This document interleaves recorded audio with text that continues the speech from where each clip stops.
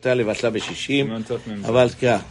סעיף ג' חיטה נמצאת, תקרא.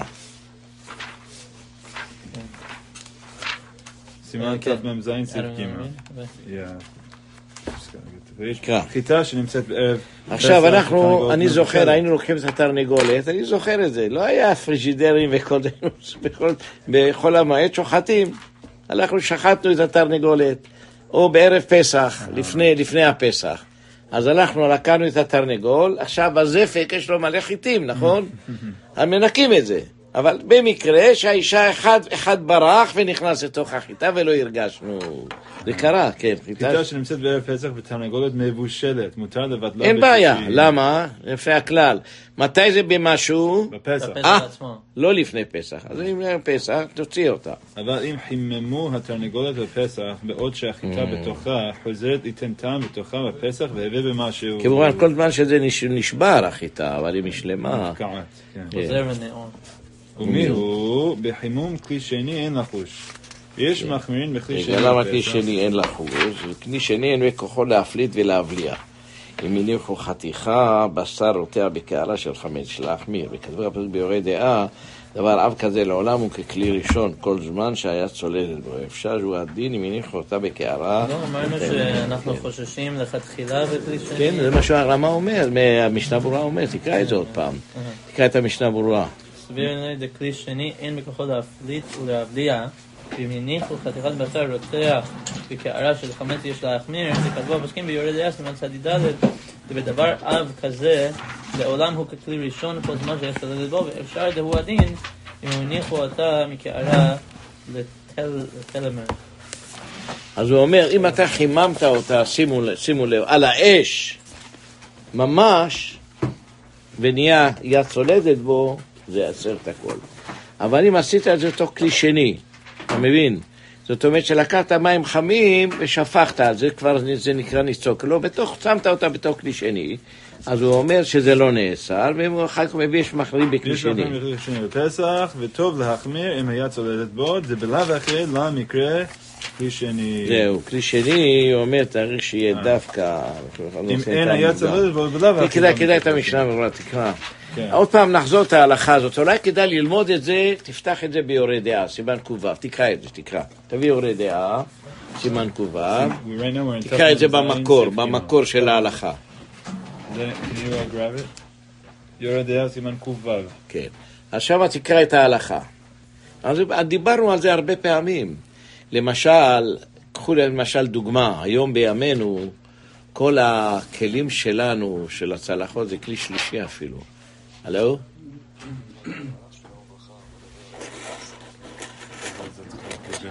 אני מנסה השיעור, מה השאלה שלך בקיצור? אז לא, זה לא עכשיו, תצא ב-12 תתפלל. לא, אני עד 12 נותן שיעור, 12, כל טוב. חתיכה שבלעה איסור ואין בה 60 לבטלו, שנפלה כדי רע. לא, תקרא סימן קובב, סעיף ב'. חתיכה שיש בה... לא, כלי שני, תקרא, סעיף ג' אולי. קובב. לא, זה הסוף. אז קופה, תקרא סימן קופה. קופה סעיף ב'? כן.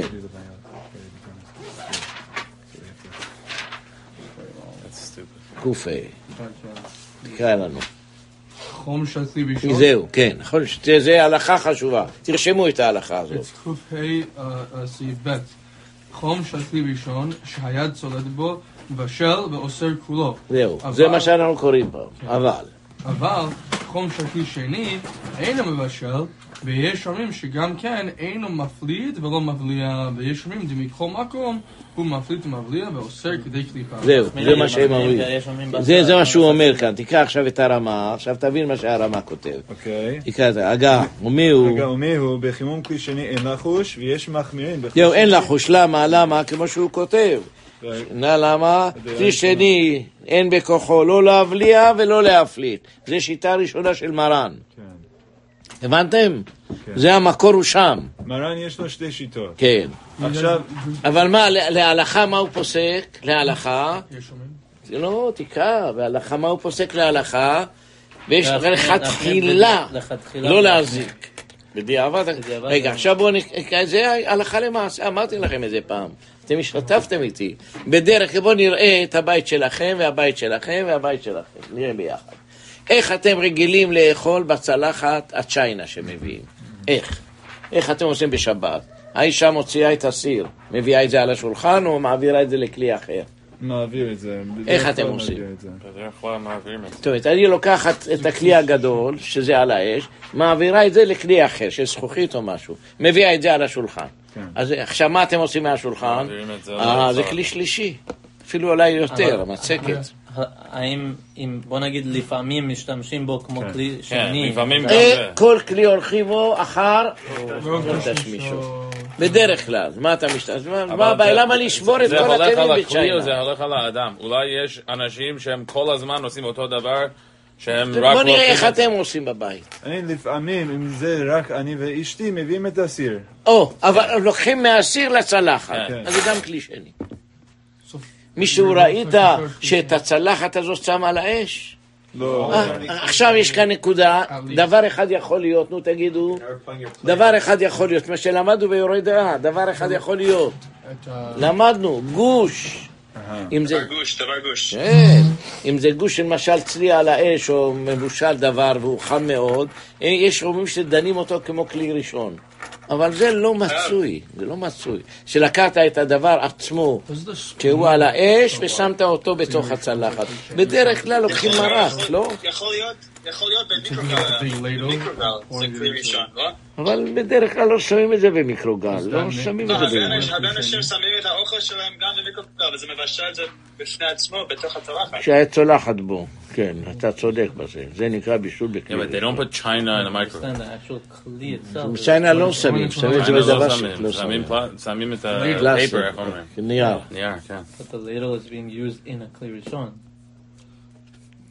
שואל, הדבר שלוקחים מהסיר הכלי ראשון, מצקת. תביא את השמירת שבת כהלכתה, הוא דן בזה. כן, הוא דן אותו משלנו כלי ראשון. ראיתי פוסקים שכותבים בגלל שזה נשמע... מצקת. הוא אומר שזה דינו כמו כלי ראשון, כיוון שהוא לוקח את זה מעל האש. תסתכל שם, יש שמירת שבת כהלכתה, יש למעלה יותר. ושמים את זה בתוך הרבה זמן להסיר כבר, אז זה כבר כלי ראשון. תפתח מצקת, בסוף יש לו שאלות, מצקת. הוא אומר שזה נקרא כלי ראשון, כיוון שאתה מוציא... אתה מסכים איתו? בוא נראה מה הוא אומר שם, איך... הוא מביא משם שלמה זלמן נוירבך, היה אדם גדול. So whenever, let's say you have one pot on the fire, right? So and apparently the next pot that you go onto the table is a kli sheni. My understanding is that you're going to take it with a ladle, and I think that ladle will be another kli. And then by the time it's on the table, that's a kli shlishi. And by the time it's in your plate, it's a kli revi. There for what? I'm just saying. You're saying there's an extra layer. Really, because he says his rope tashmisho is a kli sheni. If the ladle counts as a kli, then his is actually a kli shlishi. דיבור הזה מצקת. יש לו מפתח של מילים, כאן מצקת. So what we're saying is that Maran says the Chatchila, read the end of Kuvay again. Of Siv Bet. חום של כלי ראשון שהיה בסדר מבשל ועושה כולו, ואף חום של כלי שני אינו מבשל, ויש אומרים שגם כן אינו מפליט ולא מבליע. ויש אומרים שבכל מקום הוא מפליט ומבליע ואוסר כדי קליפה. ויש אומרים כלי שני זה מבליע מבליע ואוסר כדי קליפה. The ladle is a kli. According to the last sheet of Maran, which we're machmir l'chatchila, we hold like this Maran l'chatchila, is that a kli? בוא נקרא, הוא חושב מחשיב את זה לכלי ראשון. So it doesn't count as another kli? רשות זה למטה, לא? רשות. רשות כאן, אלה, רשות. Is it an extra layer? א', שהרשות. מה הכוונה? פרק א'? כן. Unless you take your pot and... Even like the spoon you take from the yeah, no one's doing that. כן, תקרא לנו את זה. Other than him. פרק א', it's כלי ראשון, כלי שני, כלי שלישי, none of them cook. In reality. No, kli rishon, of course. What do you mean? No. Not on the fire. They take it off the fire. It's not cooking it. You drop an egg in there, it's boiling. אולם, לעניין זה, אין למצקת ולכף דין כלי ראשון. ולכן יש מקום להקל וליתן לחם במרק שהוצק מכלי ראשון לתוך הצלחת בעזרת מצקת. זהו, לוקחים ככה זה נקרא, אתה לוקח ושם. כי זה כלי שני.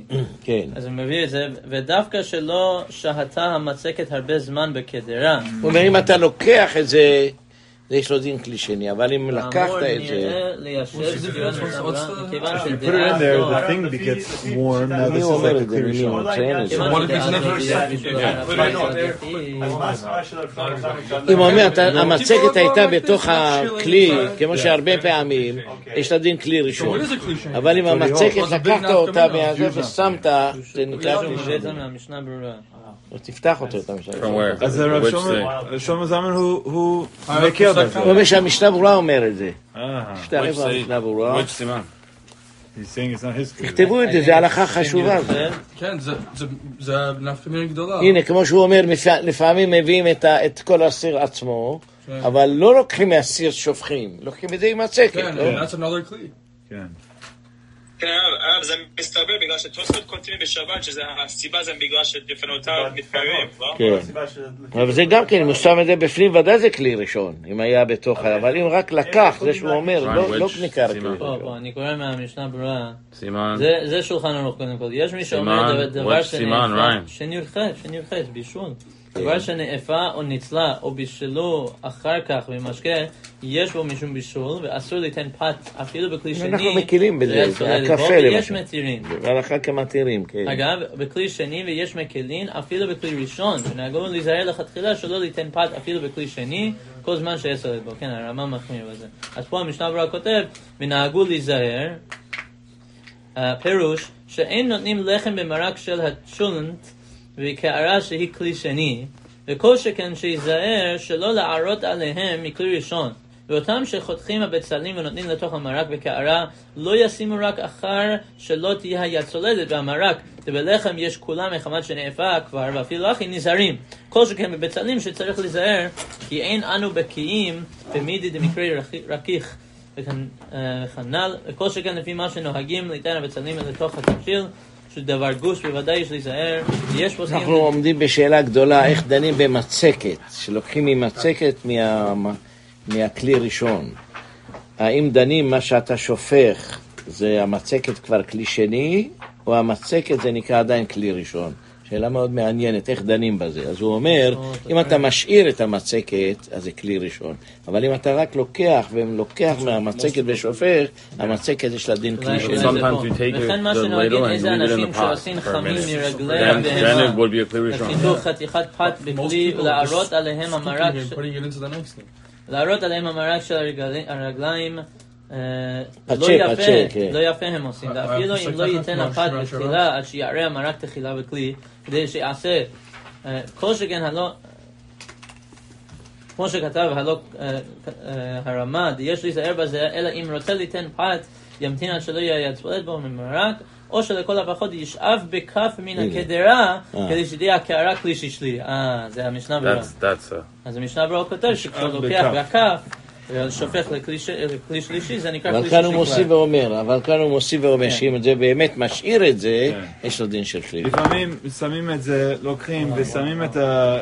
תרשמו, זה חשוב מאוד, תמיד דנים בשאלה הזאת. הרב מסכים עם זה? כן. אולי הרב עובד גם תסתכל מה אומר על זה. זה נהיה כלי שני. הרב עובד הכל על המקום, לא? תקרא את המשנה ברורה, סימן ש"ח. ש"ח. תביאו אותו. Right. Ever. Tovel it for what purpose are you talking about? For kosher for Pesach? By Tovel you mean Hagala? You can't Hagala at China anyways. That's irrelevant. אנחנו דנים על כלי צ'יינה, אם אדם רוצה לחזור בתשובה למשל. זה מאוד חשוב ללמוד את זה. אם אדם רוצה לחזור בתשובה, לא צריכים לשבור לו את כל כלי הצ'יינה. כיוון שאנחנו עכשיו דנים ורואים שכלי צ'יינה זה אפילו כלי שלישי. לא, אבל זה רק אם לא שמים את מה אנחנו יודעים, איך הם עושים. תראה, הולכים אחר כלי אחר רוב תשמישו. אמרנו עוד הפעם, מדינה, תחזור על ההלכה, שיכנס לך עמוק בראש ותחזור על זה. מדינה, כלי שהוא עבר עליו 24 שעות, הוא מותר אוטומטי. למה? נותן טעם, לפגם, מותר. עכשיו, יש הגמרא, מה הבעיה? גזרה. אז הגזרה הייתה שכלי, זה באמת מדאורייתא לא צריך שום דבר. מדרבנן צריך, לכן אמרו, אוכלים אחר רוב תשמישו. אפילו שאתה בטוח שהשתמשת בכלי השני הזה על האש, אם זה לא תוך 24 שעות, לא אכפת לנו, הולכים אחר רוב תשמישו. אפילו שמישהו בטוח שהוא ישתמש בזה? אפילו שהוא בטוח שישתמש בו על האש פעם אחת. אבל אם זה בתוך 24 שעות, זה כבר דאורייתא. זה משנה ברורה אומר את זה. קראנו את זה, אני חושב, בסימן תנ"א, כן. כל כלי הולכים אחריו תשמישו. עכשיו, אותו דבר גם פה. הצ'יינה הזאת, אומר לי הרב עבדי, כולם טיפשים, לא בדקו, צועקים. דיברתי איתו, עכשיו מסכן חולה. איבד את השכל שלו, אומרים, מסכן הרב עבדי. כן. לא הרב עבדי שנעשה, זה הרב עבדי הזקן, שכתב את הספר שיח יצחק. הוא אומר, אני בדקתי ונתתי את זה לבדיקות ובדקו מעבדות את הדבר הזה, ואמרו לי שהצ'יינה הזה כמו זכוכית בדיוק. שמים עליו טיפה זכוכית, הוא אומר, זה שום בעיה בזה, אין שום בעיה. אני גם כמה פעמים ראיתי כלי שבור, הוא לבן בפנים, לבן, אבל מה שאין כן אצל הרוסים, פעם ראיתי כלי של רוסי שבור, היה שם שחור. כנראה לא ידעו לעשות את הצ'יינה טוב, אבל הצ'יינה היום בימינו זה זכוכית. אני מסכים איתו. כבר דנו, כלי פפורי, קראנו את זה, אתם זוכרים? הרב מסכים איתו שזה כמו זכוכית. תראה, עדינו כך, אבל במציאות אני לא רוצה לחלוק על כל הרבנים. לא הרב משה פיינשטיין ולא הרב עובדיה יוסף, הם דנים בהם ככלי חרס. אבל לכל הפחות, כלי חרס, כלי שלישי זה. מבין, אז לא צריכים להחמיר בהם את כל החומרות האלה. אז להקל ולא להחמיר. שזה התשובה של חושב, לא יודע אם... מה הוא דן? אין לנו זמן לקרוא את זה, תקרא את זה, מה הוא דן, איך הוא מסקנתו? I don't know, but exactly, it's a man. הוא דן איך דנים על מצקת. Not specifically on מצקת, but it talks אז about... כבוד הרב, סליחה. מישהו שאל אותי בדיוק, אז רוצה להשתמש בצ'יינה שלו לפסח. הוא לא השתמש בזה במשך שנתיים. כן, חכם צבי, תקרא את זה, סימן תנ"א, תביא לנו תנ"א את המשנה ברורה. יש לך כאן פה, תנ"א, תקרא, בהתחלה, בזה הוא מדבר, בסעיף הראשון הוא מדבר. אנחנו יכולים להחזיק הלכה למעשה, שכלי צ'יינה זה כמו זכוכית. תקרא, הוא מביא את הכל, תנ"א ושערי תשובה. אוקיי, אבל מה כבודו...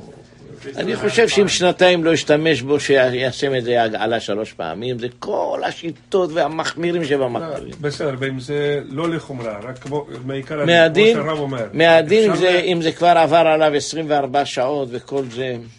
אני לא רוצה לפסוק נגד הרב משה פיינשטיין, הרב עובדיה, הם דנו שהפפורי קראו לזה. הם דנים הראשונים דנו בזה, היו רבנים שהתירו, פפורי. הרב, אבל מה, הם דנים שאי אפשר להשתמש בזה כלל? לא, הם אומרים שזה נקרא כלי חרס, זה מה שהם אומרים. אז אם אני אשתמש בחמץ, אני לא יכול להשתמש בזה. לא, אבל אני משתמש בכלי שני שלישי וכל זה, אז מה הבעיה? כלי שלישי. מה אם זה כלי שני? כלי שני זה מחלוק ליבנו לכם, אז גם כן אם עבר כל כך הרבה שעות. אבל אני שואל, סליחה שאני שואל עוד פעם. אני מבין שאנחנו לא, אולי לא כדאי להכריז, כמו שהרב אומר, שכלי צ'יינה זה כמו זכוכית, כי כבודו לא רוצה להוציא נגד כל הרבנים, הבנתי. אבל אם מישהו שואל אותנו, בוא נגיד... זה עבר שנתיים, אם שנה אין בעיה. לא, אפילו לא שנה, בוא נגיד שבוע. כמו שאני... מישהו שואל אותנו הלכה למעשה, בלי להכריז. תגיד לו שהיום זה לא עולה הרבה, תגיד לו תקנה חדשים. זו התשובה. אבל אם אין לו, תגיד לו תטביל זה 3 פעמים. זה לא מתקלקל ששבתו במים חמים, זה לא מתקלקל. אז למה לא שאנחנו נגיד שזה כמו כלי זכוכית כשיש... כיוון שבאמת כל הרבנים אומרים שזה כלי חרס, כל הרבנים. תתחיל מהרב משה פיינשטיין ותביא, כי הוא מדבר על זה הרבה, צ'יינה שנשארו, שאלו אותו את השאלה הזאת, אז הוא אומר, היו רבנים שהתירו, הוא מביא את י"ב חודש, והוא קורא את זה בשערי תשובה, סעיף הראשון, כל י"ב חודש מתיר את זה, הראשון, הסעיף הראשון שלו, תנ"א. אבל הרב לא מצליח אותם צבילה, לא? לא, אין צריך בצבילה. אבל הרב אמר שכולם התייחסו לזה ככלי... כלי חרס, אז אני צבילה. הוא מכריע עליו. כן. הוא מכריע. שלא הוראת הלכה למעשה, אבל אם לא עברו עליו שנתיים, אז הרב לא רוצה להגיע לזה? רגע לעשינו נותן טעם לפגם, מקום הכל אחד י"ב חודש, לי קטן כלל. מקום הכל לא מלאה. אבל הרמב"ם זה לעולם, הרמב"ם חולק עליו, הוא כותב מפורש לעולם, ראיתי ברמב"ם. מה כזה? שלאו דווקא אחרי 24 שעות, לעולם. משמע מדבריו אפילו 1000 שנה. אם השתמשו בכלי גוי, צריך לו תמיד גלגלה לעולם. הגזרה הזאת. הם מסבירים את החילוק שהדין הזה באמת הוא נכון לגבי יין נסך. הבנתם? עוד פעם, תבינו. לגבי יין נסך, הדין הזה של החסכם צבי, אמת, זה כתוב בגמרא. שאם הכלי עבר עליו י"ב חודש, אין בו יין נסך. גמרנו, כלי חרס.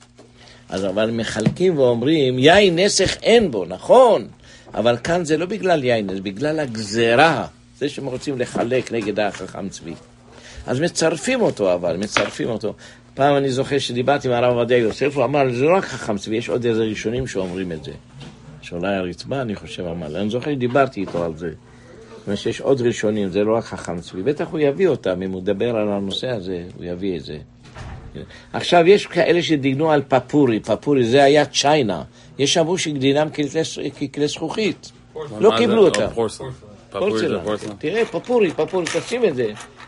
כלי פפורי, תראה בפוסקים, מביאים את זה. כן, כן. פפורי. מה ההבדל בין זה לצ'יינה רגיל? זה צ'יינה פפורי. אז למה יש הבדל באיך שהם... לא, אני אומר היום בימינו, באמת, היום בימינו אני חושב שהרב צודק. אבל הרב לא רוצה לפסוק כזה. למה לא רוצה להיות נגד כל הרבנים? לא צודק, לא רוצה להיות נגד כל הרבנים, כן. מה אני אעשה מחלוקת עם כל הרבנים? על הרב עבדיה הזה, מסכן הזה, שאמר כמה היו נגדו, אני זוכר רב אחד סורי היה, עליו השלום נפטר. ראית מה כותב הרב עבדי? אמר, הוא צודק, מה? הוא נהיה רעש גדול ממנו. כל רעש גדול. כן? טוב, נמשיך אנחנו לקרוא. אז סוף סוף הלכה למעשה. הרב חושב הלכה למעשה, אמת, אבל הרב אם לא פוסק עבר ככה. שנה, כך כמו שפיינשטיין פוסק, שאם לכתחילה עבר או שנה, בדיעבד? לא, אומר שאם עבר שנה, כלי יקרים, משמע שלכתחילה הוא לא כל כך צץ לו זה. כלים זה לא יקרים, כלי תשים, תקרא, צ'יינה זה כלים יקרים. $20, זה לא כלי יקר. אז אם עבר שנה אז מה? אם עבר שנה, והכלי הזה כמו שנתיים, יגביל אותו, הוא יעשה לו הגלה שלוש פעמים. לכתחילה או בדיעבד, זה השאלה. לכתחילה אפילו, למה לא? אם עבר פחות משנה. למה 3 פעמים? כיוון שיש שיטה בראשונים שכלי חרס מועיל לו הגלה 3 פעמים. אוקיי, אז ואם עבר שבוע, קראנו את זה פעם. כן, למדנו את זה. ואם עבר פחות מה קוראים משנה. לרב הזה שהתיר? בעל העיטור. מה אם פחות משנה, שבועיים, חודש, חודשיים, אז מה? מקפידים על עדיף זה. לו. עדיף לו, אבל שנה אז אפשר, רק שנה יש או לך יותר. את הכולה של החתם סוף. החכם צבי הבין שזה אותו דין של יין נסך. אז כתוב בגמרא מפורש, שאם עבר י"ב חודש, אין בו יין נסך. אומר, אין כאן חמץ, מה אתה רוצה? החמץ עף, ויברח יעקב שדה ארם. יצא משם החמץ. אבל הם אומרים, זה עניין של גזרה, זה לא עניין של חמץ יש או אין. כולנו, זה מותר. אבל מה הגזרה? כיוון שבתלמוד כתוב גזרה, הוא בן יומו, מה זה משנה אם זה יום או יומיים או 100 שנה, זה לא משנה. זה מה שהם אומרים, כן. Less than a year, get new stuff. נמשיך הלאה. כן. ויש מחמירים. We're in tough mem zayin, say, hey. לפסח, רוצה לומר, אבדנה קטנה, תקרא במשנה ברורה, אבדנה קטנה, קפה. איזה קטן? קפה, כן, אבדנה קטנה. אף דנקטנן. כלומר, אף לעניין ההלכה. בירדיה סימן סמ"ח, תכלי שני אין מפליט ומבליע, מכל מקום לעניין פסח יש... הבאנו שמרן הביא 2 דעות, אתם זוכרים. משמיע לכתחילה. דסביר להוא דכלי שני מפליט ומבליע, זה השיטה השנית. כן. כאן מציין סימן סמ"ח, קראנו בסימן ק"ה. כן. וטוב להחמיר, אומר המשנה ברורה, ואם חיטה אינה בקועה, רק נתרככה, יש הפסד מרובה. על מה זה נאמר שם בסימן סמ"ח? זה מאוד חשוב, זה מאוד חשוב ההלכה הזאת. אתה קורא עכשיו, זה הלכה למעשה. יש למשל אנשים שהם רוצים שהתרנגולת תהיה נקייה מאוד. אז מה הם עושים? שופכים על זה מים רותחים. כתוב לא לעשות את זה. למה לא לעשות את זה? כיוון שכדי קליפה עוד לא מלאכת את זה, אז אתה מבליע את זה, נכון? אבל מה יהיה הדין אם אתה שופך את זה לכלי שני, ושם אתה שם את התרנגולת? על זה הוא דן. אז אנחנו פסקנו שהתרנגולת לא נאסרה. מישהו אמר לי שכולם עושים את זה ככה. אפילו כן, ככה מישהו סיפר לי. הוא אומר, כל התרנגולות שאתה קונה אותם, אז שמים אותם במים חמים, בכלי שלישי אולי, לא יודע, ככה מישהו אמר לי. אבל אנחנו בארץ הקפדנו מאוד שזה יהיה חוש פר. תמיד יהיה, הכוונה בפרסית, יבש. רק היינו לוקחים את הנוצות ביבש. מה אומרים? חוש פר.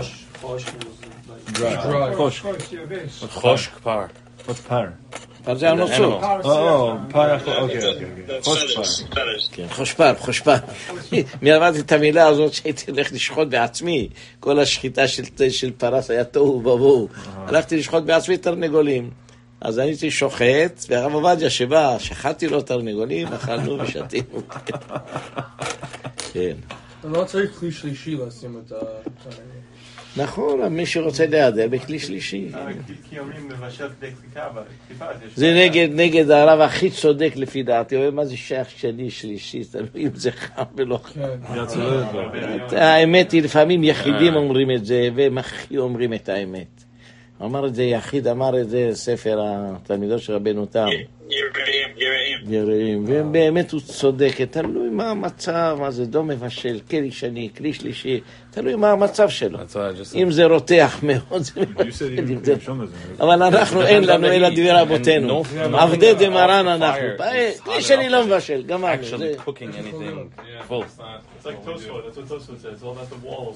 חביבי, הוא הביא לך 1,000 דוגמאות שחז"ל לא תמיד מתאימים עם המציאות, אבל זה מה שחז"ל אמרו לנו. 1,000 דברים אמרו. הנה, אם היו חז"ל כותבים לנו רק מילה אחת, כן, אצבע זה 2 סנטימטר, סנטימטר וחצי, לא היה בלבולים כאלה. קח אצבע של אדם, לך תדע מה זה אדם. אמה. רבותינו כבר עמדו בזה, אמרו שיש 3 אמות. יש אמה 7 טפחים, יש אמה 5 טפחים, יש אמה 6 טפחים. לכן בבית המקדש, כשהיו מביאים להם אנשים, הם לוקחים אמות גדולות, שלא יהיה חס ושלום מעילה. אבל כשהיו מוכרים להם, נתנו מידות קטנות, כתוב את זה. זה גזר. לא, שלא יהיה חביר בבית המקדש, מעילה או זה. תמיד שהיו אנשים מביאים להם, קונים סחורה, נגיד, כל שיעורי חז"ל. 2,000 אמות. כמה זה 2,000 אמות? בתאום כל העיר. הרב הזה אומר כך, הרב הזה אומר כך, זה אומר זה החזון איש, וזה כותב ספרים שלמים. והרב מה שמו? אולי הם בעצמם לא ידעו בדיוק. כן, נכון. אם לא היה ויכוח בגמרא, אומר לו איך עושים ביצה. אומר לו תיקח את הביצה הכי גדולה, תיקח את הביצה הכי קטנה, תשפוך אותם במים, מה שיוצא מים תעשה חצי, זה ביצה בינונית. אומר לו הרב שם, הרב יהודה, אל תבלבל לנו את המוח עם זה, תיקח ביצה בשוק, וזה ביצה, נו, זה אף פעם לא מדויק. אם תלך לסנטימטרים, מילימטרים, ושוקל גרמים, זה לא יהיה מדויק אף פעם. כל ביצה וביצה, יהיה לך שינוי איתה, בגרמים, מה? אני בטוח ביצה בינונית של רבי יהודה, והביצה שלו והביצה שלה, היה בוודאי 2 גרם מים פחות בהם. בטוח. מה תלך תיקח סתם ביצה, אומר. אז רבי יוסי רצה לכל הפחות לעשות, תקרא את המשנה הזאת, זו משנה מעניינת, לכל הפחות במסכת כלים. לוקח ביצה, תכתוב, ביצה בינונית, ביצה בינונית. מה זה ביצה בינונית? אומר, תיקח את הביצה הכי גדולה, תיקח את הכי קטנה, תחלוק את המים, זהו. אומר, אל תבלבל לי את הדעת, לא, לך לשוק, תיקח ביצה וזה בינונית, נו. כל שיעורי חז"ל, אצבע. כל אדם ואדם יש לו אצבע אחרת. זה עכשיו נהיה כל הבלבולי מוח הזה, מפה יצא. זה בכלים. כן, בספק י"ז. שאמרו, כן, י"ז, כן, וו. כביצה שאמרו לא גדולה ולא קטנה, אלא בינונית. תמשיך. זה ההמשך, שלוקח את הביצה הכי גדולה, את הביצה הכי קטנה.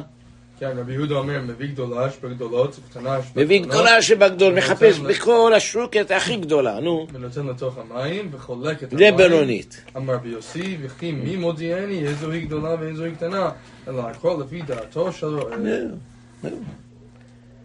עכשיו זה כל הבלבול שיצא, הבלבול הענק הגדול הזה, כמה זה נקרא רביעית. אז הגמרא נתנה לצערנו, נתנה שני שיעורים. אחד אמרו עושים את זה לפי שיעורים של ביצים. ביצה ומחצה, עוד זה בעיה ראשונה. עכשיו בעיה שנייה עשו לנו בתלמוד, שלוקחים אצבעות ומודדים. אצבעיים ברום, אצבעיים וחצי אצבע וחומש אצבע. וואי וואי וואי וואי וואי. עכשיו כל הבלבול יצא מפה. כל אחד מדד באצבעות שלו, היו אנשים שמנים והיו אנשים רזים. ויצא תוהו ובוהו בכל העניין הזה. כמה זה? לפי דברי הרב עובדיה עכשיו האחרון, אומר שאת הדרהמים, הרמב"ם היה לו אצבעות קטנות. כך היו לפני 900 שנה, רוב הבגדים של הרומאים, יש את זה במוזיאונים, מצאו, הם היו אנשים קטנים, לא היו שמנים כמו כאן באמריקה, אני יודע, שמגיע השמיימה, היו אנשים קטנים, היו אצבעות קטנים. אז עכשיו החזון איש, וזה כל אחד מדד באצבע שלו, ויצא להם בלבול בלי-סוף, גם משה פיינשטיין. הוא אומר, אני לא יודע מה הם מבלבלים, מה הם מבלבלים. הוא אומר, אני לקחתי טפח, הנה הטפח שלי. כמה הוא אמר, זה חוטב שם, באינצ'ים עושה את החשבון, כך וכך אינצ'ים. יא חביבי, תבינו דבר אחד, כל אחד יש לו יד אחרת. עכשיו מה יצא? חזון איש, שיטת הרב חי בנאי, ושיטת משה פיינשטיין, זה אמצע ביניהם. המשל תמדוד באצבע. מה תמדוד באצבע? ככה כל שיעורי חכמים. 2,000 אמות. כמה זה אדם הולך? יש ענק ויש אדם קטן. 2,000 אמות. איך תעשה את החשבון? בינוני. כל צעד זה אמה, נכון? צעד של אדם זה אמה. תדע לך, לצערנו, לא היה להם שיעורים מדויקים. מזה יצא כל התוהו ובוהו שיש ביהדות היום. אולי הטבע של השיעורים זה שהם לא מדויקים במונחים של היום כבר. כן, אבל אצבע, מה זה אצבע? הנה אתה רואה. המושג של שיעור. אצבע, תעשה אצבע, שתי אצבעות. זה שהגאון מביא לה גם אותו דבר. הוא אומר, כמה שנתנו לנו שני שיעורים, אז עשיתי חשבונות של אצבע, כמו החזון איש אומר. הוא אומר, זית שחזים ביצה זה ביצה. אני אראה לך, תביא את זה. זהו, במעשה רב, תביא את זה, אני אראה לך. הוא אומר, זית שזה חצי ביצה לפי התוספות, הכוונה ביצה. היום זה נהיה, תביא. אולי נעשור לעניין. כן, טוב. לא, אני רק נותן לכם יסוד אחד גדול, שעכשיו שהפכו את זה לדבר מדויק, נהיה תוהו ובוהו. אבל פעם כל אחד כאן משאר בית. לגבי הסוגיה שלנו, לגבי כלי שני, אם אני רוצה עכשיו, אני יכול... אין לך למשל חז"ל, כלי שני לא מבשל, גמרנו. תהיה, בתלמוד צריך להיות טיפש קצת. כלי שני אינו מבשל. גמרנו, לא מבשל. טוב, סעיף ד'. מי צודק? יראים. איך עושים הלכה? כמו התלמוד, כמו השולחן ערוך. זהו. נמשיך. אם נתערב החמץ קודם הפסח ונתבטל בשישים, אינו חוזר ונאור בפסח לאסור במשהו, ויש חולקים. אגב, ונוהגים כסברה ראשונה בכל תערובות שהוא לח בלח. ומי הוא בדבר יבש שנתערב או שיש לחוש לתערובת, כגון פת שנפל ליין, אף על פי שנטלו משם, אסור בפסח, דחשינן שמן נשארו בו פירורין ונותנים טעם חמץ. עכשיו לאט לאט, זה ההלכה הכי חשובה שיש לנו. המחלוקת הגדולה בין הספרדים לאשכנזים זה פה. אנחנו פוסקים, התבטלת את זה, נכון? באנו בערב פסח, נפל חיטה, הוצאנו את החיטה, אין החיטה. באנו וראינו שהיה 60 כנגד החיטה, אמרנו זה מותר, נכון? עכשיו יש בו טעם של חיטה כלשהו, נכון? אז מתי זה עושה בכלשהו? ביחד, דווקא בפסח. זה לפני פסח. עשינו את זה לפני הפסח, עשינו את האורז, מצאנו שהיה שם. אבל יש טעם, נכון? עוד פעם חיממת את זה. מה הדין? זה המחלוקת הגדולה. אם אתה מחמם את זה מחדש, איך דנים בזה?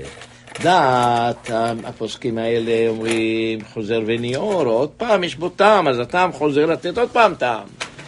ואילו הספרדים אומרים לא, כיוון שיצא בהיתר, זה נקרא, את מה המחלוקת שלהם? אם יצא פסק דין של היתר על הדבר. רבני ספרד, שזה מרן הבית יוסף, הבין, כיוון שיצא פסק דין שהדבר הזה מותר, הוא מותר. ואילו רבני אשכנז אומרים, אבל נשאר בו טעם, נכון? עכשיו בפסח אסור לאכול מאותו טעם. זה המרן עצמו הביא שתי שיטות, אבל דעתו לפסוק, סתם ויש, הלכה כי סתם דעתו לפסוק, יש מחמירים, יש אומרים שזה דעת הרמב"ם. למה רק מקל בלחם? עכשיו אספר לכם את הסיפור שאני הייתי נער, ותהום כל העיר, כבר הייתי בחור, כן, ותהום כל העיר, הרב עובדיה יוסף והרב שלמה גרם, מלחמת להשם בעמלק, דור דור. הגורן אמר שהרב אז ביזה אותו ברבים, הוא אמר שהרב עובדיה יוסף עשה חטא גדול, נתן תעודה לקוניאק של קרמל מזרחי, ואני ביררתי שהיה גם כן שמה את האלכוהול ששמים את זה מחיתים, והכל טרף והכל אסור לאכול, ועשה ביזה אותו ברבים. זה התחילו המלחמה גדולה. והרב עובדיה יוסף מסכן, באמת היה אז מסכן, היה באמת מסכן. הוא נפגע מאוד. אז הוא אומר לו, תשמע, הלך להרב שלמה זלמן אוירבך עלה. ואמר לו, תראה, אנחנו גם האשכנזים מודים שלך ולך זה מתבטל.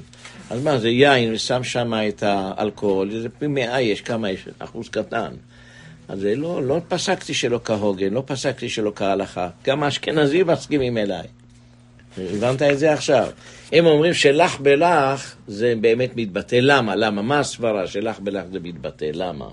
כיוון שלך בלך מעולם אין תערובת. זה לא תערובת. מים במים. מה זה שייך לתערב?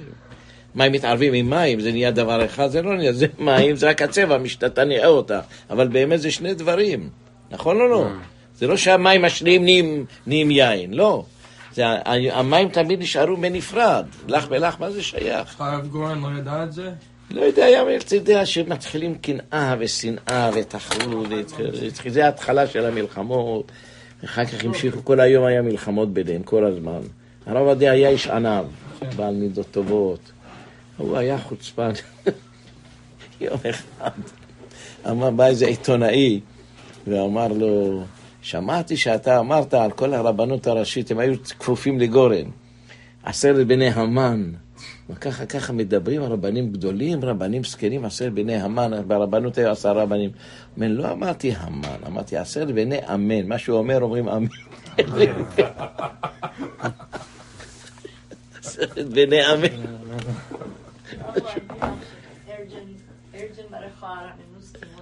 שמשלח הרפואה שלמה, אל נא רפאנה לה, בעזרת השם, טוב, עכשיו נקרא את המשנה ברורה, בוא.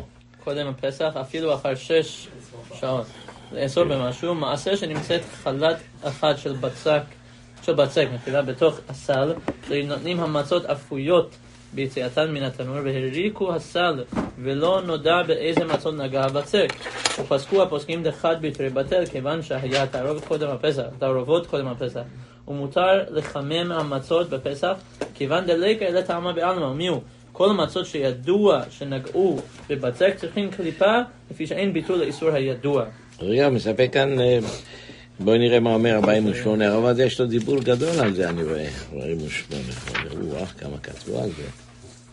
ומיהו כל המצות שידוע צריכים קליפה לפני שאין ביטול לאיסור הידוע. היום בשולחן גבוה נראה דמיירה שהבצק הוא עבה ונגוב הרבה, שאי אפשר להידבק ממנו במצות, ועכשיו רק שמי נגע מצות בעודם חמים, אבל לטעמו ולא ממשו, ויש מתירים בזה אף אם היה קודם הפר, זה לאמרנה חוזר וניעור. אבל אם הבצק הוא לח ויש לה חשש שנדבק במצות, צריך לבדוק כל המצות, באותה מצה שנמצא בדבוק צריך להסירה ממנה כדי נטילה, כף החיים.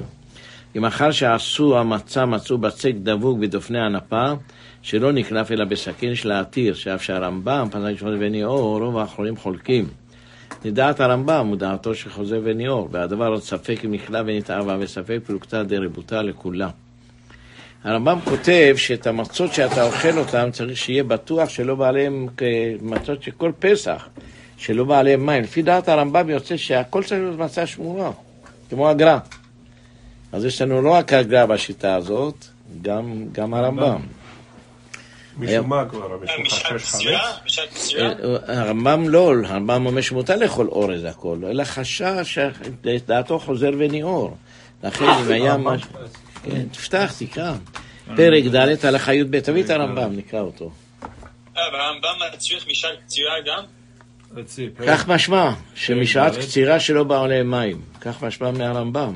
זה קצת משונה, שאוכל בפסח. אני חושב שכפח מדבר בזה בעריכות, הוא אומר שלא כך כוונתנו. תקרא. ד' הלכה י"ב? כן. פה.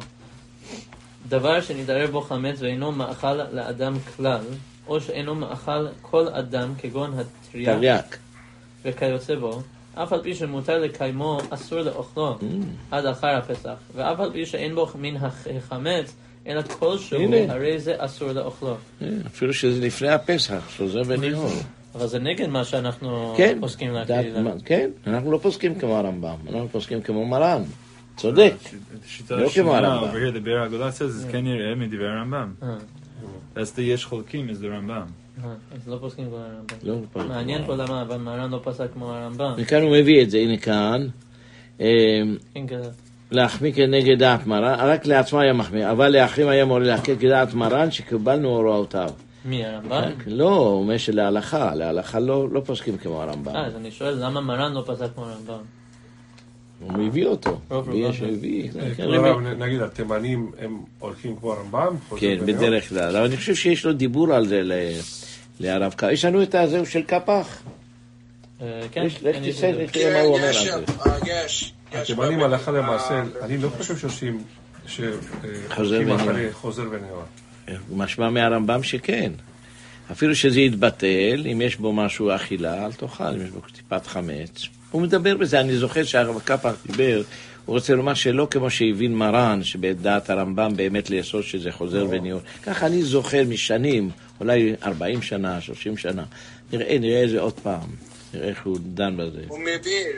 Some of the things Rambam says is impossible for people to do. I can't imagine even Teimanim doing like certain stuff that he writes about. I don't think that they follow that. They don't do that. שלא חוזר וניעור. הנה, זה הדוגמה, שהיה לך אלכוהול, שהיה בו של שעורים, של חיטים, ששמו את זה בקוניאק. וזה הסיבה של רב עובדיה עקב בדבר הזה. כן. כן, זו השאלה הגדולה הייתה. אז ומה היה הסברה של הרב גורן? זהו, אמר שהרב עובדיה התיר חמץ. אבל איך הוא לא... פוסקים כמו הרמה, אשכנזים פוסקים כמו הרמה. כן, זה שהוא טען שיש שנאה וקנאה ותחרות כבר... תקרא לנו מה הוא כותב על זה. לא יהיה לך את קפח עליו. קפח is the other one. יש לכם את השולחן ערוך שלו, את הרמב"ם של קפח עצמו. כן, יש במדרש. הוא מדבר על זה. האדום. In the right corner on the top. It's like a red color. אני קראתי שהדפיסו את הפרנקל הראשון, הוציאו איזה שבת. זה היה הראשון שהוציאו. אז הוא כותב שם ככה, ראינו שהכתבי יד התימנים מאוד מדויקים. בהקדמה שלו, בהקדמה שלהם, שהכתבי יד התימנים מאוד מדויקים. הוא טוען קפח, שאנחנו לא היינו עם הרמב"ם ספרים מדפיסים וזה, אנחנו הלכנו אליו, כך הוא טוען, שיש לנו מסורת נסעו להרמב"ם מתימן למצרים, שהוא היה רב, וישבו בביתו וכתבו את הרמב"ם שלו. לכן יש להם נוסחאות לפני שהרמב"ם חזר בו. יש להם כמה נוסחאות שזה נכון, ואם זה היה כתב ידו של הרמב"ם, אבל הוא חזר בו בכמה דברים. ולכן חלק מהם זה נשאר הנוסח הישן שלו. כן, טוב, אנחנו נמשיך. זה הלכה למעשה. בקיצור, ספרדי, יש לו דין שאינו חוזר וניעור, ואשכנזים יש להם דין שחוזר וניעור. כן, לכן אם קרא לספרדי כבר התבטל, גמרנו, התבטל, לא לבלבל את המוח. זהו, זה התימני. הרב. No, this one is different. Which one is it? לא, יש לו כן. Red one. הרב, זה בכנסת 54, לא במדרש. זה ב-54. טוב. אנחנו נמשיך. טוב, נמשיך הלאה. סעיף הבא. כן. סעיף ה'. בשר יבש וגבינה ודגים שנמלכו קודם הפסח ולא נזהרו בהם, מותר לאוכלם בפסח. מיהו דגים מלוכים השרים במים בפסח בכלי חמץ. יש להחמיר להיזהר מהן, מפני שהם בולעים בפסח מפליטת הכלים, וחמץ בפסח במשהו. הגעה, ויש חולקים ומחמירים. ובמדינות אלו המנהג להחמיר לכתחילה שלא לאכול גבינות ודגים ובשר יבש, אבל אם הדיחו הבשר 3 פעמים קודם פסח, נוהגים לאכלו. קרקשות אין מועיל הדחה, לפיכך אין להשרות הטפחות היבשות, ובדיעבד אין להחמיר באלו, אבל בשומן מהותח בכלי חמץ אסור מדינה, אם לא היו נזהרים בשעת עשייתו מחמץ, ושלא הטיחו אותו בכלי חמץ שהם בני יומן. וכן כל דבר שמבשלים בכלי חמץ, כגון יין מבושל או מרקחת וכדומה, אסור בפסח, אבל ביום טוב האחרון יש להקל בו. והוא הדין אם תערב משהו מדברים אלו תוך המאכל, שאין להחמיר לאסור את הערבות, כן נראה לי. יש מחמירים להסתפק מחומץ יין שמסתפקים ממנו כל השנה, לחשינן שמה נתנו בו מן הנשאר מן הסעודה, ולפעמים יש בו פירורי לחם, ובמקומות אלו שאין חומץ יין מצוי, לא ראיתי מחמירים בזה. עוד יש מחמירים לכתחילה שלא למלות מן היין וחומץ יין תוך 30 יום לפסח בכלי חמץ, ואם מילאוהו תוך 30 נוהגים שלא לשתותו בפסח, והמקל לא הפסיד, כל שכן במקום שאין יין וחומץ מצוי, כן נראה לי. חבית יין שנדבקו נסריו בבצק, אם הוא בתוך 2 חודשים קודם הפסח, עדיין רך הוא ונותן טעם בפסח ואסור לשתותו. ואם נתנוהו קודם לכן, כבר נתייבש ואינו נותן טעם בפסח ושרים. מיהו, אם יש כזית בצק במקום אחד, חייב לבערו, אף על פי שאסור לחזק תאל בסימן תפמן בצק זה. זה הלכות חשובות מאוד. עכשיו נלך לפי הכלל שלנו. אומר מלכו בכלים במלח שאתה לא יודע מה היה המלח הזה. אז בזמנם, קודם כל תלמדו כלל, באותם עסקים שהיו מוכרים בהם סוכר, באותם עסקים שמוכרים בהם זה, היו גם מוכרים בהם קמח. וגם היו מוכרים בהם מלח.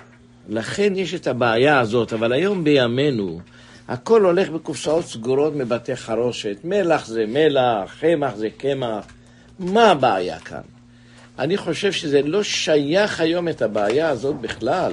שכולם יודעים שהם הולכים במלח. מלח זה בא בקופסה מיוחדת. כתוב על זה כשר, ראוי למליחה. ראיתם את זה? אדומים כאלה. זה מלח שהוא עשוי למליחה. אני מולח לפעמים, אני קונה, יש לי שוחט, שהוא שוחט לי רק שיהיה גלת בית יוסף. הגלת זה לא בית יוסף, שום סרחה. אז הוא מביא לי מזה. הוא מביא לי מהבשר הזה, ואני בעצמי מולח את הבשר. הבשר שאני לוקח אותו, יש לו קופסאות מיוחדות של מלח. אני מעולם לא ראיתי זה קרטון בפני עצמו, מכונות, אין שום קשר לקמח בכלל, אין שום קשר. מה הבעיה? מה הבעיה? אני זוכר כבר בארגנטינה, לפני אולי 30 שנה, היו בעיות עם גבינות. היו גבינות שרק מלכו אותן, כמובן בגבינה אין שום דבר, אני מדבר על גבינות כשרות, אבל הודיעו לנו שיש בעיה בגבינות בגלל המלח שעושים, כי בארגנטינה היו מוסיפים במפעלים, בצורה תעשייתית, היו מוסיפים קמח למלח כדי להעלות את המחיר, כאילו שזה יותר משקל במלח. ככה זה היה, הלכה למעשה אני אומר עליו. אבל פה באמריקה אין את זה. איך ידענו את זה? בגלל שיש מחלה של גלוטן, כן, קוראים לזה? שאדם צריך להיזהר לא לאכול. אז היה אסור להם לאכול גבינות. אז המלח הזה. בגלל שהמלח הזה מערבים בו קצת קמח כדי לעלות, אני לא יודע איך בדיוק היו עושים, אבל ככה... זה גרם לו להרגיש, להשפיע על הגוף שלו. יכול להיות שבתעשיות יש דברים כאלה, כמובן שלא בקופסאות שלנו. אבל בקופסאות שלנו איזה בעיה יש. לא חושב שאמריקה יש את הבעיה הזאת, לא חושב. אבל שם כן זה היה. כן, אז בואו נראה עכשיו את השעה. אז לקחת את הבשר, כן, מלחתם אותם קודם הפסח. ולא נזהרו בהם, לא בדקו שלא יהיה להם שום קשר עם מלח. אומר, מהדין מותר לאוכלם בפסח. תלמדו כלל, תמיד תכניסו בראש שלכם. אחזוקי איסורה, למחזקנן. פעם היה מישהו, קניתי אבטיח, קפץ עליי אותו אדם. איך אתה קונה אבטיח פתוח? אמרתי לו, מה הבעיה? הוא אומר, בסכין שלהם הם חתכו את זה. אז אמרתי, מה זה סכין שלהם? סכין לפירות. הוא אומר, לא, אני ראיתי פעם שהכושי שחותך את זה, מרח על זה חמאה וגבינה. אחזוקי איסורה למחזקנן. גם לימונים, אתם זוכרים בהלכה למדנו עם הלימונים? כן. שהראשון כבר יצא, אם היה גם משהו, זה יצא כבר בראשון. זה בדיוק כאן את השאלה. אל תמציא לנו איסורים, אל תחפש איסורים. סתם מלח, אין בו קמח. הרב השתמש עם ההלכה הזאת בלימונים אפילו לדגים אצל הגויים. כן, סלמון, מישהו רוצה לקנות סלמון אצל גויים. אצל גויים יש להם מיוחד של סלמון. אין איך קוראים לה, כולם קונים משם. לא, זה וולבאם, זה מתכוון, אבל שינו את השם, זה לא נקרא וולבאם. כולם קונים משם את הדברים, אין לו מה לעשות, הוא חותך את כל הדגים שלו בסכין הזאת. כשאתה הולך לסיני, תקנה, תסתכל מה אתה קונה, תגיד לו הרבה, תרחץ טוב את הסכין. הם כל רגע עושים את זה, ראיתי. הם עושים, כדי שיהיה להם חד. כל רגע הם מחליאים ושוטפים את זה עם מים. אם אתה רוצה להחמיר, אז קצת תחתוך ליד איפה שנגע הסכין, אבל... כן, אנשים, אם לא כתוב על זה קשה, לוקחים $1 על כל מה שכתוב קשה, זה אותו דגים, אותם הדגים, רק הכיסוי זה אחרי כשר. אוי. מה אם יש למישהו, בוא נגיד, בביזנס, יש לו שותפים עם גויים, והוא הולך מדי פעם, הוא הולך אצל הגויים כדי לדבר על הביזנס, ומביאים לפניו מאכלים, אבל זה מהבית שלהם, זה לא מחנות זה יכול בישול גויים. לא בישול, זה פירות. פירות מביאים, אבל חותכים אותם בסכינים שלהם, לא יודעים מה ישתמשו בסכינים האלה. לא צריך לחשוש למחזוקי ישראל. אבל אתם סיפרתם לנו. אני לא עושה הבדל בין פירות לבשר, אני חותך אותו סכין. אז אם אתה רוצה להיזהר הרבה, תסתכל על... השאלה היא, האם צריכים, מישהו הולך לשם, יש לו פגישה עם גוי, שותף... עדיף לא לאכול שום דבר? הוא שואל אותו, חתוכים, כן, שואלים אותו, האם אפשר לאכול את זה? והגוי אומר, תאכל, מה אתה... אם זה כמות גדולה, אז הראשון היה בטל, ואחר כך הם ביד. כמו שאמרנו, אני אומר שזה לא כמות גדולה. אתה נמצא עם זה... You're going to college... אני חושב בבית של גוי לא כדאי לאכול את הפירות. אבל בוא נגיד, הגוי כאילו מורגש בזה, כן, הוא חבר שלו, הוא אומר לו, למה אתה לא אוכל פירות? לא סבור, לא מסופר בגמרא, שפעם אחת, אביא לכם גמרא מפורשת, שפעם אחת, שמואל היה, איזה רב אחד, לא זוכר את שמו, רב אורה, הלך אצל הגוי עם המלך, אז הוא חתך אתרוג ואכל את זה. אחר כך לקח את הסכין, הכניס באדמה 10 פעמים, חתך ונתן לו של. אז שאל אותו העבד, זה מי שהיה הולך עם הרב, למה לא? אמר, אתה רשע, הוא צדיק. לא עשיתי את זה. הגוי ידע את ההלכה הזאת. אז שם את זה משמע שסתם של גוי אסור לאכול, של אתרוג אסור. אז אם הגוי חותך אתרוג בסכין שלו אסור, נו. זה גמרא מפורשת, נו. גמרא עבודה זרה. קרא את הגמרא, תביא אותה. סוף מסכת עבודה זרה. זה בסוף ממש, שם למה? בגלל שזה לא היה כמות גדולה. זה היה מיוחד. לא היה יושב איתו על המלך, לקח את הסכין, חתך. ואחר כך שם את זה 10 פעמים באדמה, נעץ בו, ונתן... אבל השאלה שלהם זה, אם יש כמות גדולה שחתכו, בוא נגיד במטוס או במלון, ידוע לפני כן, בראשונים יש בליעה, אחר כך אין בליעה. כן. אבל מי שנמצא בפגיש... לגבי לימונים קראנו את זה. לימונים, כן, הכמות... תקרא. זה דף האחרון, ממש. כן. תקרא, זה ממש כמה שעות לפני הסוף, כן. או שבור מלכה, כן. שבור מלכה, היה מלך. ועד אמור יהודה ובתי בר טובי, היה רב יהודה ובתי, רב יהודה החכם ובתי היה אדם פשוט אחד, כן. היו יושבים לפני שבור מלכה. לפני המלך, שבור מלכה. היו אוהבים, דרך אגב, היה להם אהבה. יש גמרא שאומרת שהאימא שלו אמרה לו, אתה יודע, היהודים מאוד חכמים. ושלחה לו כל מ60 דמים. תראו, יגיד לך, כמה על זה דם זה, זה דם זה, זה דם זה. דם אחד לא ידע. טוב. לא נתן תשובה. מילה לה, זה, אחד לא נתן. עבר משם אחד שמוכר מסריקות.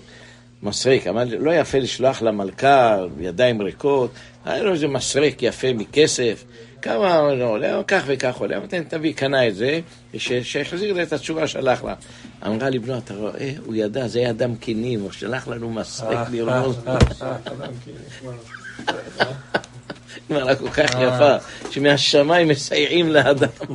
אמרה, אתה רואה, לבנת, את הכל הוא ענה, וזהו נתן לנו ברמז. הייתי לקמן אתרוגה, פסק אחר, פסק וחבלה לבתי ברטובי. חתך 10 זמני בארבעה. הנה, לקח, נתן את זה, אכל בעצמו, חתך ונתן לתווי.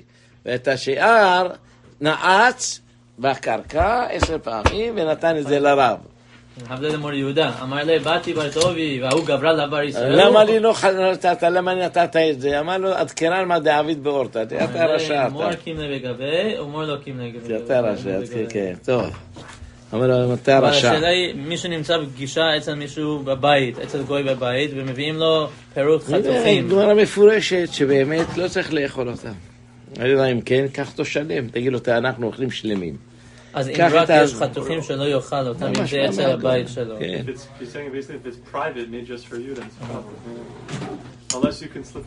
אז מה משמע מהגמרא? שזה אסור, לא?